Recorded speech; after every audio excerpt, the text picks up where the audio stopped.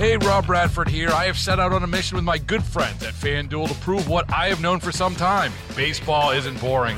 Now I have a daily podcast to prove it with some of the most notable people in the baseball world, screaming baseball isn't boring from the mountaintops, or at least agreeing to come on our show. Players, managers, GMs, and yes, even the commissioner of baseball, Rob Manfred. It has been a constant wave of baseball's most powerful voices. So join the revolution. Subscribe and soak in Baseball Isn't Boring. Listen on your Odyssey app or wherever you get your podcasts. You'll be glad you did. It is the Chris and Amy Show right here on KMOX. Michael Kelley filling in for Chris Ranji. And really honored to have in the studio with us today Dr. Claire Martin. She's the assistant professor in the counseling department at Webster University. And it's the holiday season. And for so many of us, there are moments of joy. It's filled with joy. And for so many of us, there are moments of sadness or loss or heartbreak. And to discuss what we can term the holiday blues, although each of us feels it in a different way, is Dr. Martin. Thank you so much for being with us this morning. Thank you for having me. Okay, the holiday blues, how prevalent is it, do you think, in our society? Well, it has, studies have shown that out of 3 people, 2 people will experience the holiday blues, especially if they've had experienced depression before. They're more likely to experience holiday blues, which is like this depression that they tend to feel around the holidays. A poll done by the American Psychiatric Association last year showed that 31% of people, which is 1 out of 3 people, reported that they will experience like higher level of stress, especially around this time. For it to be considered like holiday blues or partly depression, does it have to be constant or can it be moments of sadness? It can be moments of sadness, but for it to be considered like holiday blues, it needs to happen around the holiday season. Mm-hmm. And to differentiate it from the clinically depressing symptoms that people typically have if they suffer from clinical depression. So how do we identify holiday blues inside of loved ones, and what should we do to be helpful to them? Okay. So some of the symptoms to watch out for, they might be socially isolated more often than usual. You may find that they are more anxious, and the anxiety can show up by binge eating or not eating. Or they may have like physical symptoms, like if it's a child, they might have like stomach ache. They might feel like very lethargic, like not wanting to do anything anymore, like staying home, sluggish. They may have like headaches. They may even have like some suicidal thoughts. All those studies show that it's typically not around this time. It's not high, but you never once in a while people may have that. Christmas and the holidays, there's so much forced happiness, right? You turn on TV, every kiss begins with K. Yeah. And there's all this happiness and there's all this love. And for many people, we've all maybe had a good Christmas or 2, and that's what we're reflective of. But maybe we're a widow, maybe we're single, maybe we've gone through the pandemic and are getting a divorce. Yeah. Loved ones will recognize it in each other, but what do I do? What do I do as a loved one when I see those blues emerge in my loved one, whether it be my kid, my mother, my grandparent? Mm-hmm. What actions can I take to be helpful to them? The first thing is asking them like, how are you feeling? Are you feeling more depressed than usual? What is the holiday getting under your skin? Mm-hmm. So pretty much it's like creating the space to talk about it. That's where it starts. And also continue to monitor it, because you want to make sure that this is not clinical depression that's going to be long-term ongoing. And if that's the case, then referring them for help, because there's help, like look for professional help, look for a counselor, for a psychologist, and have them have that assessment to see what's going on. Is it beyond the holiday blues? What if you perhaps don't feel that you have you don't feel depressed, you don't have a depression, but you have moments where something hits you? You've lost a loved one, friends who've lost a child. And obviously at Christmas, you're going to have memories of that time with your parent or with your child that you don't have anymore. In order to nip it in the bud and not become something that can become a depression, what can you do? Like, if I have that feeling, what could I do to help prevent it from becoming a depression? First, it's being real with yourself, like acknowledging that, yes, I lost someone and I need to grieve. So giving your space the time to grieve, seeking help, reaching out for people, and as friends of the person who might be depressed, reaching out for them, encouraging, like checking on them. If you're the one who's having those symptoms, like make it a point like to take care of yourself. Like don't give up on your routine. Like around the holidays, the first thing that they tend to give up on is like things that are personal, like their self-care, eating well, sleeping well, exercising. So they tend to give up on those.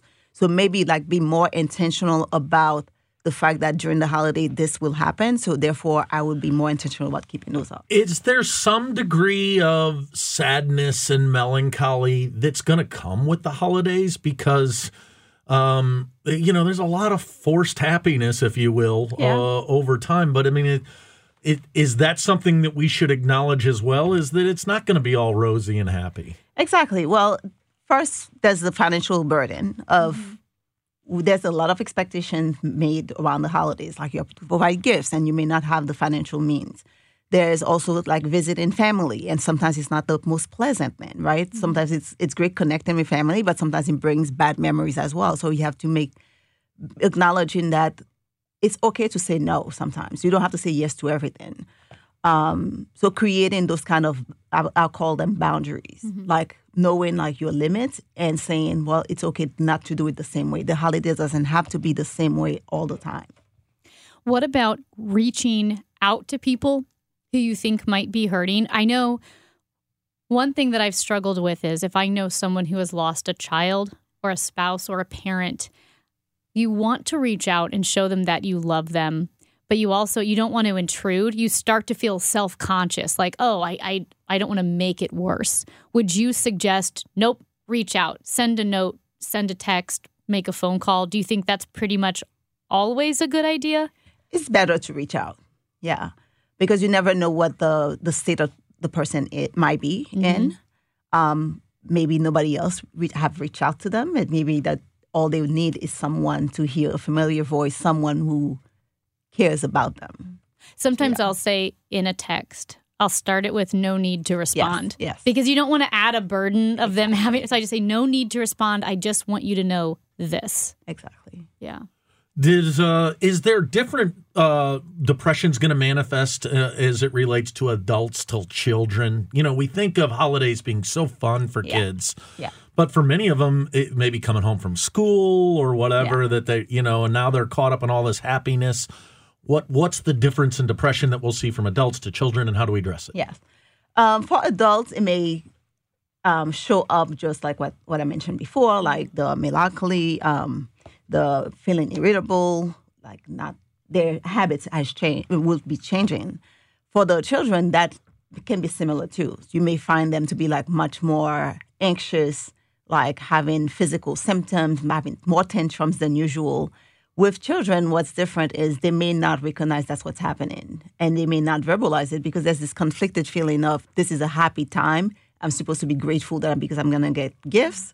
And the house is it's decorated, and we're meeting families, and I'm supposed to be happy. And they have those internal feelings of anxiety that they may not be willing to share with their parents. Mm-hmm. So that means as parents, you have to be more intentional about assessing like the mental status of your child and asking them. What can you do in terms of when you're reaching out to that person? I'm a single person. I'm single by choice. I love it. But at the same time, I have to tell you, this time of year is tough because everything's about love and happiness and giving gifts, etc. What kind of words or ideas can be used with people to kind of say, hey, the new year's coming. We're almost through this. How do you coax somebody through it that this too shall pass? Just talking to them about maybe even reflecting on what they've accomplished during the year and feeling gratitude towards things that they can be grateful for, and knowing that, yes, this is like temporary, the holiday will pass, and we will have like another year to create newer goals and to work on Some people may say, hey, this is just the holiday blues, but other loved ones may say, hey there, Billy, you've been dealing with this well before the holidays. How can people get into counseling? You know, in my own experience, when you call the insurance company, you're on a 3-month wait.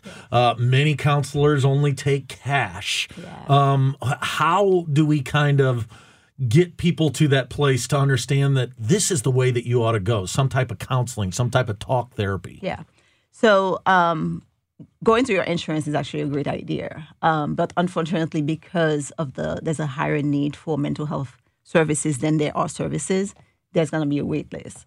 Other options could be calling 988, which is a crisis hotline where you can get someone on the phone, like talking to you right away. You can talk, you can chat via text.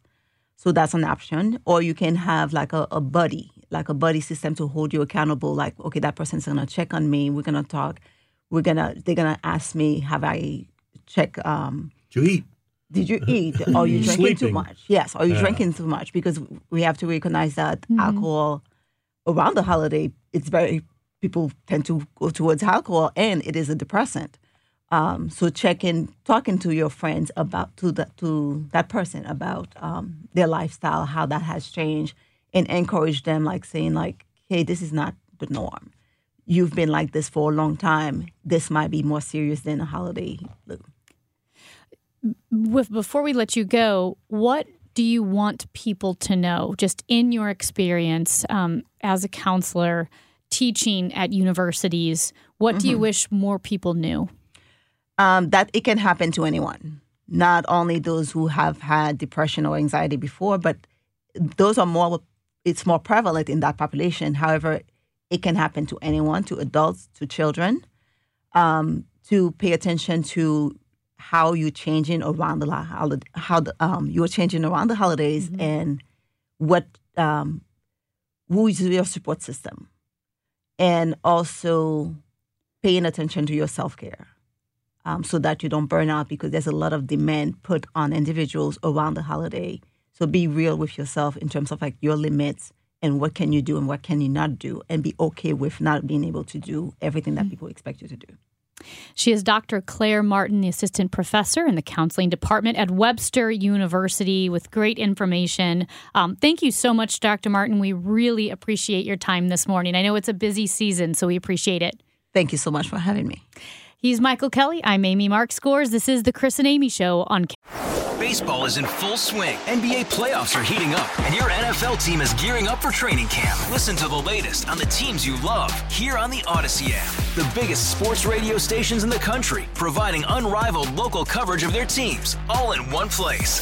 Exclusive interviews with players, coaches, and team executives, streaming live and always available on demand. Stay in the know with your favorite teams right here on the Odyssey app. KMOX. Hey, it's Michael Kelley sitting in with Amy Mark-Scores. Hey, Chris Rangia, he'll be back maybe after the first of the year. Is he coming back tomorrow? I don't know when he's coming back. No, he's coming back Wednesday. Who you got tomorh? Brad Young of Hairstyle, Fisher, and Young. Yeah, no Michael Sean Kelley. You know, Amy, I really am grateful that you had the Dr. Martin in from Webster to talk about depression, because you well documented. You know, I've talked about it. I've dealt with depression my whole life. Two thoughts. Number one, I wish I could have had this depression that makes you not want to eat, because I'm usually dealing with my weight, and that was kind of a joke. But the other thing is that the holiday time is hard. And, you know, it's hard for happy people. It's hard for functioning families. It's hard for folks who are dealing with depression. I call it forced happiness. There's lots of forced things that we're told should be some of the best times. Oh, go look at holiday lights. And, you know, I think about my father at Christmas time. I think about, you know, the fact that I'm single. You have access to all these bad vices, particularly around the holidays too, and it kind of just feeds on itself.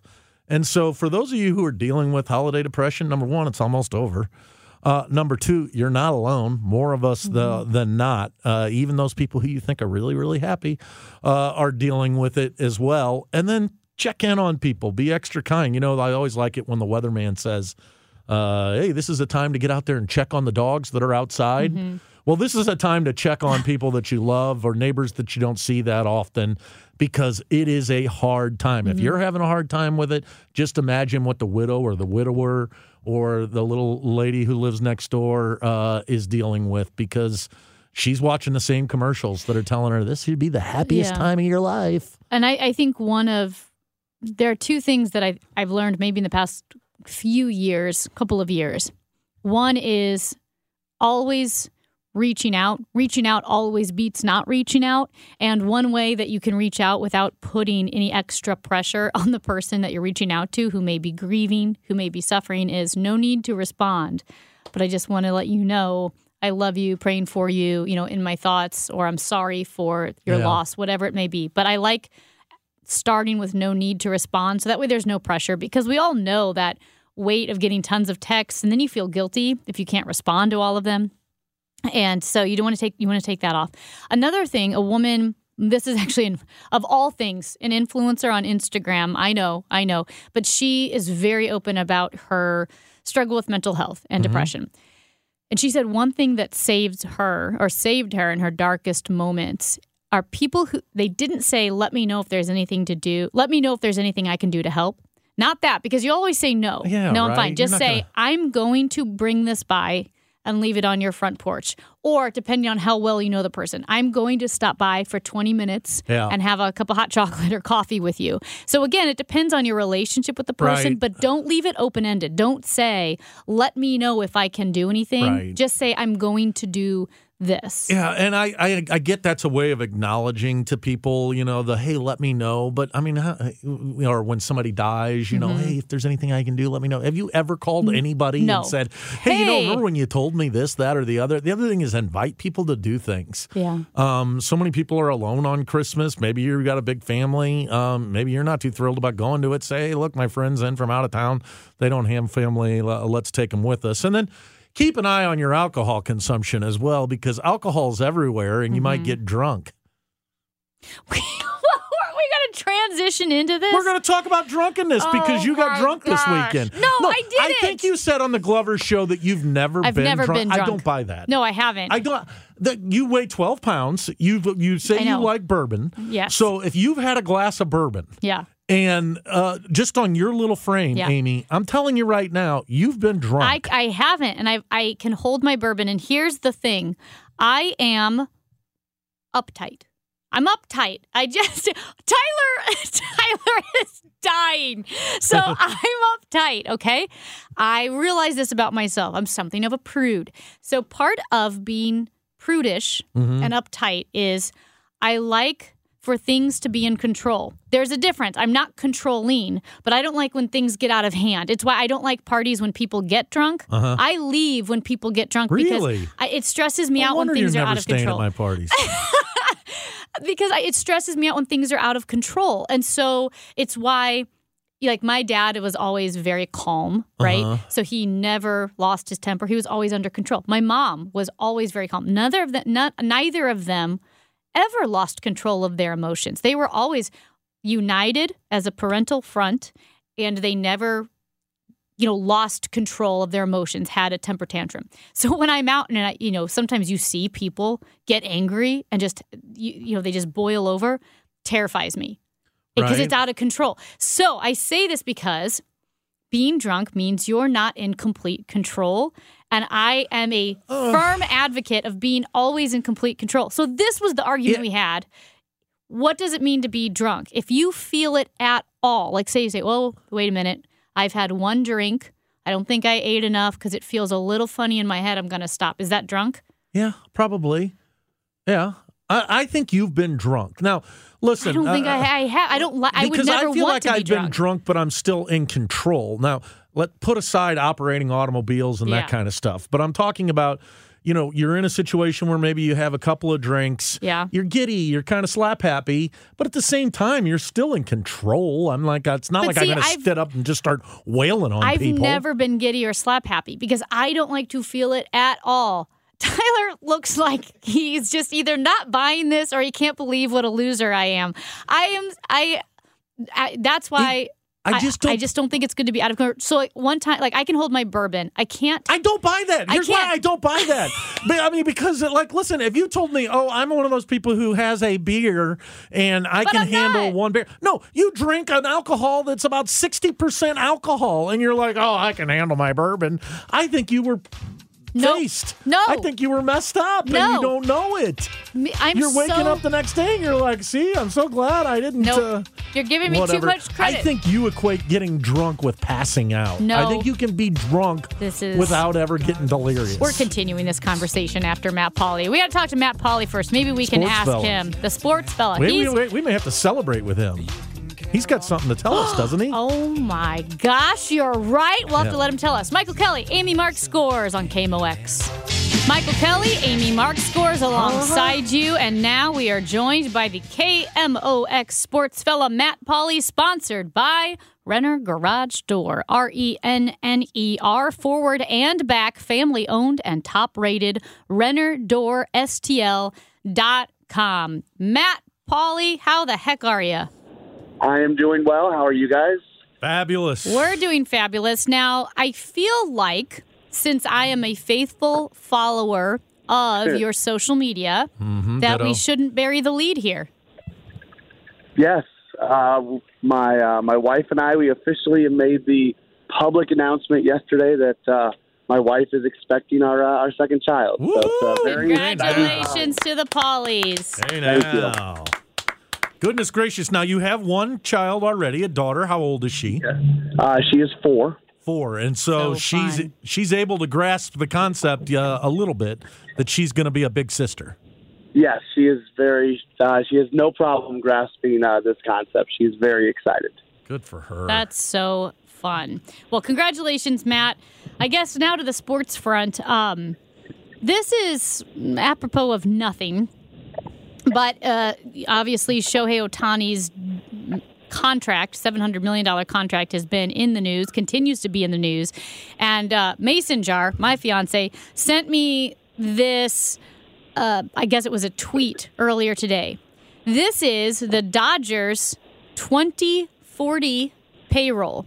The Dodgers 2040 payroll so far is $84 million. They will be paying Freddie Freeman $5 million, and Freddie Freeman will be 50 years old. They will be paying Mookie Betts, who is 47 years old, $11 million, and they will be paying Shohei Ohtani, who will be 45 years old in 2040, $68 million. That's a heck of a future payroll for the Dodgers.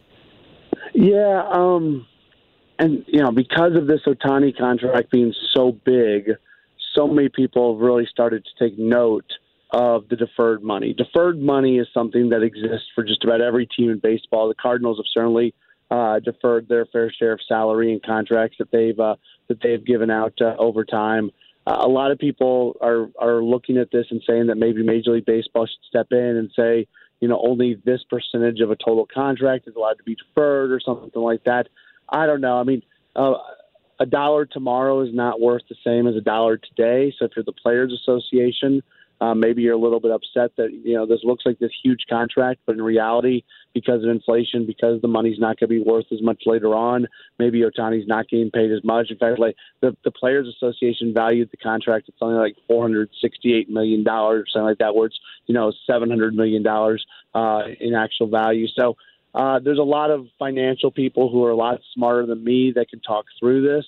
My bottom line is I thought the Dodgers were creative in finding a way to get it done. They put themselves in position to be able to have even more financial flexibility for this year. So I don't have a problem with it. I would probably want to see more teams do it as opposed to less teams do it. And doesn't it from Ohtani's standpoint, isn't that him saying, listen, we'll defer the brunt of my contract so that you can afford other good players so that the 10 years that I'm here, we are guaranteed competitors and my contract isn't an anchor on the organization? Yeah, absolutely. And he's already making more money in endorsements and other things like that than he's even making. I mean, he could never get paid $1 for being a Major League Baseball player again, and he would still be one of the most highly paid players in baseball just based off endorsements. So he doesn't need the money, so go somewhere where you can win. Well, and Matt, he may go down in history as the number one or number two best baseball player of all time.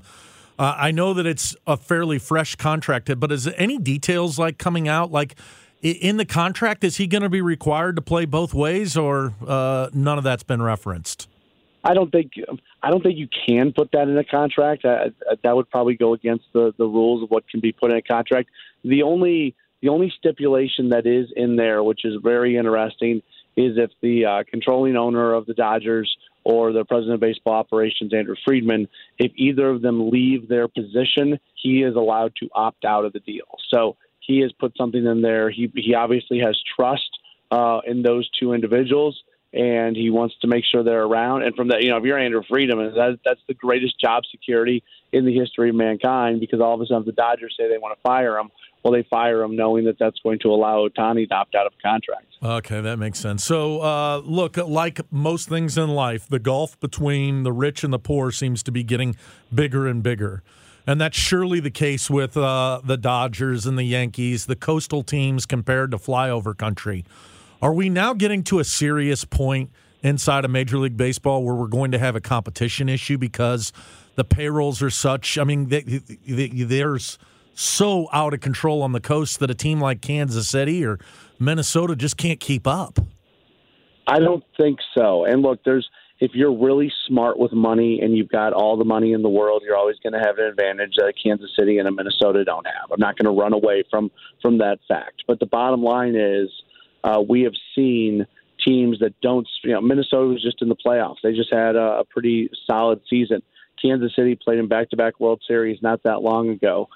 Every team in baseball has been a playoff team in the last 10 years or so. So the thing about baseball, because, we just saw the Mets spend gobs and gobs and gobs of money like no team ever has before, and they didn't do anything this year. Basically the same sort of thing with the Padres. So there is an advantage to having the money.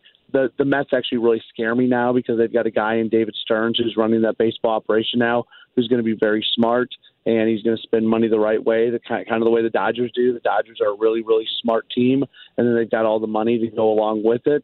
But as long as you continue to have smart people in your organization and you know how to draft and develop and do things like that, there's always going to be an opportunity for teams that don't spend as much money as the Mets, as the Dodgers, to be able to have success.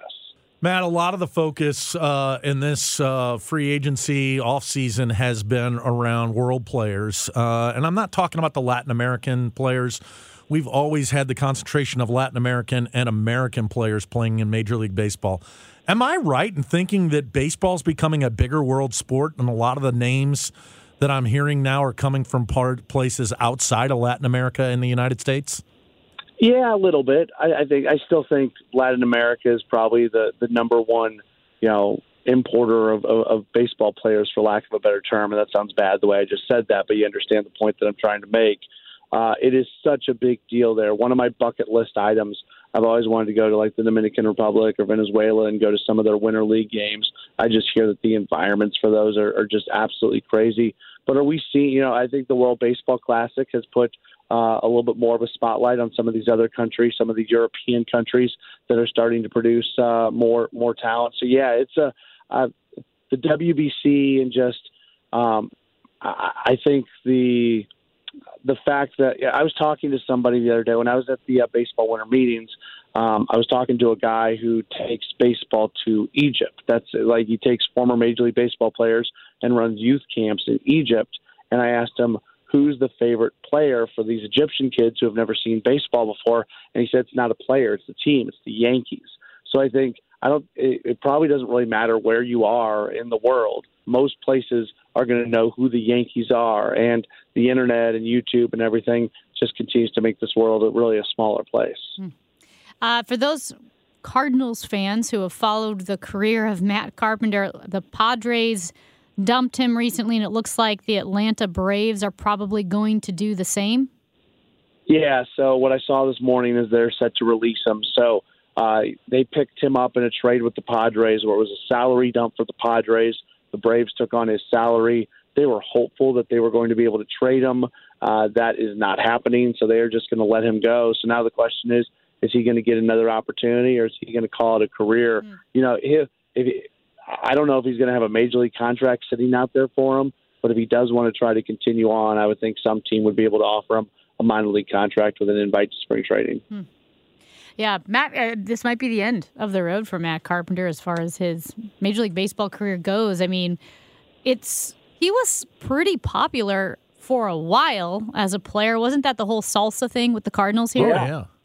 Yeah, huge. And, when he came back to St. Louis for the first time, I think it was as a member of the Yankees, it was such a big deal, and he was doing press conferences, and he is a beloved Cardinal. So I'm sure once his playing career comes to an end, I would assume that we're going to see him in St. Louis a lot, doing the Budweiser bashes and things. The Cardinals are so good about bringing their alumni in. My assumption would be that Matt Carpenter is certainly going to be one of those guys that we see here fairly often. But his career might not be over yet. He's 1 year removed from a really, really good season. All right, we're visiting with the sports fella right here at KMOX. He's none other than Matt Pauley. And, Matt, I want to switch it up with you. I was one of those people a little stung by seeing Craig Berube move on. But the proof's been in the pudding. It did something to this team. They've won 2 in a row. Yeah, that happens, though. And I'm not trying to be dismissive of anything, but go track back coaching changes in any sport, and there's always a bump after a coaching change. It just happens. Guys feel a little bit more pressure in the locker room. You've got that residue of the good stuff from the last coach plus the good stuff from the next coach. Let's talk in a month and see what it looks like, and maybe it will look good. Maybe this was a something that was really needed, and they're going to kind of take off from here. And if that's the case, good on Doug Armstrong for recognizing that and realizing it. But it's going to take a lot more than 2 games for me to think that there's going to be any lasting change because of the coaching change. In further sports news, Matt, I don't know if you know this, but I'm the assistant coach of the Incarnate Word 5th grade boys basketball team. I've heard that. Yep. Yeah, I know. Like when Yadier Molina was brought in as an assistant, I feel like a real connection with him. I know how that feels. It was a tough weekend for us. Not going to lie, a couple of games didn't go the way we wanted. We're hoping to rebound after the holidays, right? Come back stronger. But I will say this. By rebounding more, right? By rebounding more. We need to work on rebounds. Yeah. Yep. Yeah. But I will say one of the best parts about being the assistant to the assistant coach of 5th grade basketball is just some of the comments that the kids will make. And I heard one, it's just low key, but I think I'm going to start using it. So we had a good rebound or steal. Something happened. Okay. I don't know. Our defense did something good. And everyone's cheering. And I don't know which boy said it, but I heard it just, we were sitting on the bench and I hear it to the left. The steal happens, everyone cheers, and you hear one of the boys go, "Thank you for shopping at Schnucks." I feel like that's going to be my new go-to. It's the new mic drop is, "Thank you for shopping at Schnucks." That's good. I think that's a good mic drop. Yeah, I like that. Yeah. That's solid. Yeah. Maybe you guys should do, like, for every game, the best comment coming off the bench and, have some sort of a weekly award for the best comment. The assistant to the assistant could be in charge of the comment of the week. There are a lot of good ones. What other tasks do you have? Do you, clean the clothes or what? What does an assistant to the assistant mainly do? I hold a basketball under my arm, like in the crook of your elbow, I stand there with the basketball under my arm, which is good. But it's such a fun age. There was another in 5th grade. So you can't do a press. You can't press until the final 2 minutes of the second half or on live balls. You can't press on a dead ball. So we're like, you can press. And everyone's yelling, full court press, full court press. And then I could hear a couple kids going, honestly, I don't know what a press is. And I was like, yep, that's. Sounds like the assistant and the head coach have some work to do over there, Miss It's really assistant good. To the assistant. It's just such a real age. It's where comments are unfettered, and it's just so much fun. So anyway, the Eagles are going to come back stronger after the new year. I remember I played JCCA basketball growing up. Yep. And I remember vividly my greatest performance ever. It was 5th grade, I believe. Maybe it was 6th grade. It was somewhere in there. And I scored 10 points in the first half of a game. Wow. I didn't score in the second half, but I never scored in double figures in my life. And I remember it to this day, my 10-point performance in one half of basketball, playing great JCCA basketball. It's such a great age. It's like a walking LeBron right here on the radio. It is. It's so much fun. Well, Matt Pauley, thank you so much. We'll talk to you, I think, one more time before Christmas, Congratulations, right? Matthew. Thank you. Yeah, and congratulations. And he's on tonight, isn't he? He's on tonight. Oh, my goodness. You on tonight, 6 to 8? Yeah, Sports Overline. As far as I know, 6 to 8. I do not believe we have Monday Night Football. No, we don't, because I'm on with you at 8 o'clock. So I'll see you tonight. All right, at 8. I'll see you tonight then. And Matt Pauley, thank you for shopping at Schnucks. Talk to you guys soon. You're now free to move about the country. He is Michael Kelley. I'm Amy Mark Scores. This is the Chris and Amy Show on KMOX. Michael Kelley, Amy Mark Scores here with you. We are getting texts in, and I do want to solicit texts and phone calls. 314-436-7900. That's where you can text us. Someone just texted, OMG, LOL, I had a mom and her son in my Uber this weekend, and before he got out, he said, thank you for shopping at Schnucks. Is this the new thing? I don't know. I shop at Schnucks. Is there a computer that says that to you or something? There is. I mean, I think when you do the self-checkout. Okay. But for some reason, it's catching on. If this is Gen, like Alpha, not even Gen Z, but this would be Alpha, I think 5th grade. I think thank you for shopping at Schnucks is my new line. I'm going to use it. That's a new mic drop. I'm going to use it, but I'm going to have to pay attention because I'm at Schnucks a couple times a week and I never hear that other than, obviously the checkout people will say to you, hey, thanks for shopping at Schnucks. But do you do self-checkout? I think it's the machine. I support the people who are there working, and I go through, and once they start lowering my prices for me to self-checkout, I'll do that. Well, I think it's the self-checkout machine, and I think that's why the kids are saying it in the AI woman's voice. It's a woman's voice from the machine. Thank you for shopping at Schnucks. Thank you for shopping at Schnucks. I would like the question t-shirt. I usually hear at Schnucks is paper or plastic? Paper or plastic, yeah. What is Schnucks' slogan now? Friendliest store in town. No, it used to be the friendliest store in town. It's something else now. We'll pick you up? No, that's Enterprise. The friendliest store in town. Do you remember when we were kids? Like they had that Enterprise rent-a-car. But do you remember when we were kids? They used to have the train conductor man as their mascot at Schnucks. Do you know what I'm saying? The little toy soldier guy. Oh my gosh, that was I love dressed the up. toy soldier. And there aren't many trucks with the toy soldier, but every now and then you'll see it. You'll still see him. And we used to go for breakfast at the one in Cave Springs with my grandmother. Mm-hmm. And I don't know what it was called, but they had little life-size toy soldiers. And I always thought that was the coolest thing ever, the little Schnucks toy soldier. I loved the Schnucks toy soldier. I know the Schnucks slogan now is something about it's the friendliest stores in town. No, that was the old one. I think they got rid of it. It's quick, it's easy? Well... Paper or plastic? Paper or plastic. At any rate, I think Schnucks has done a great job with that. Thank you for shopping there. Thank you for shopping at Schnucks, yeah. Hey, so we've got less than a minute left. Did you send out Christmas cards this year? Okay. If you can text in or call in on this as well, 314-436-7900. When I was a teenager, when I was a kid, all the way through my teens, I think we got 100, maybe 200 Christmas cards. You'd get a basket, you'd put it on the counter, and fill them up with all the Christmas cards from your friends. I think we get 4, maybe. Not many. And it's mainly the people who have kids who are sending you their stuff. Actually, we're going to recap the show when we come back at the top of the hour. Mm-hmm. Maybe we'd have times for people to call in and talk about, are you still getting Christmas cards? Are you doing them? I quit it. I cut it out of my business. It was money that I could save. Nobody seems to miss it.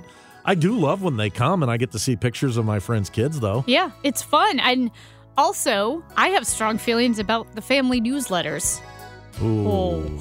314-436-7900. Christmas cards. Do you send them? Do you receive them? Do you do the newsletter?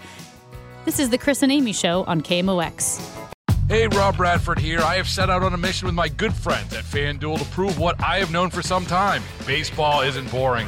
Now I have a daily podcast to prove it with some of the most notable people in the baseball world, screaming baseball isn't boring from the mountaintops, or at least agreeing to come on our show. Players, managers, GMs, and yes, even the commissioner of baseball, Rob Manfred. It has been a constant wave of baseball's most powerful voices. So join the revolution. Subscribe and soak in Baseball Isn't Boring. Listen on your Odyssey app or wherever you get your podcasts. You'll be glad you did.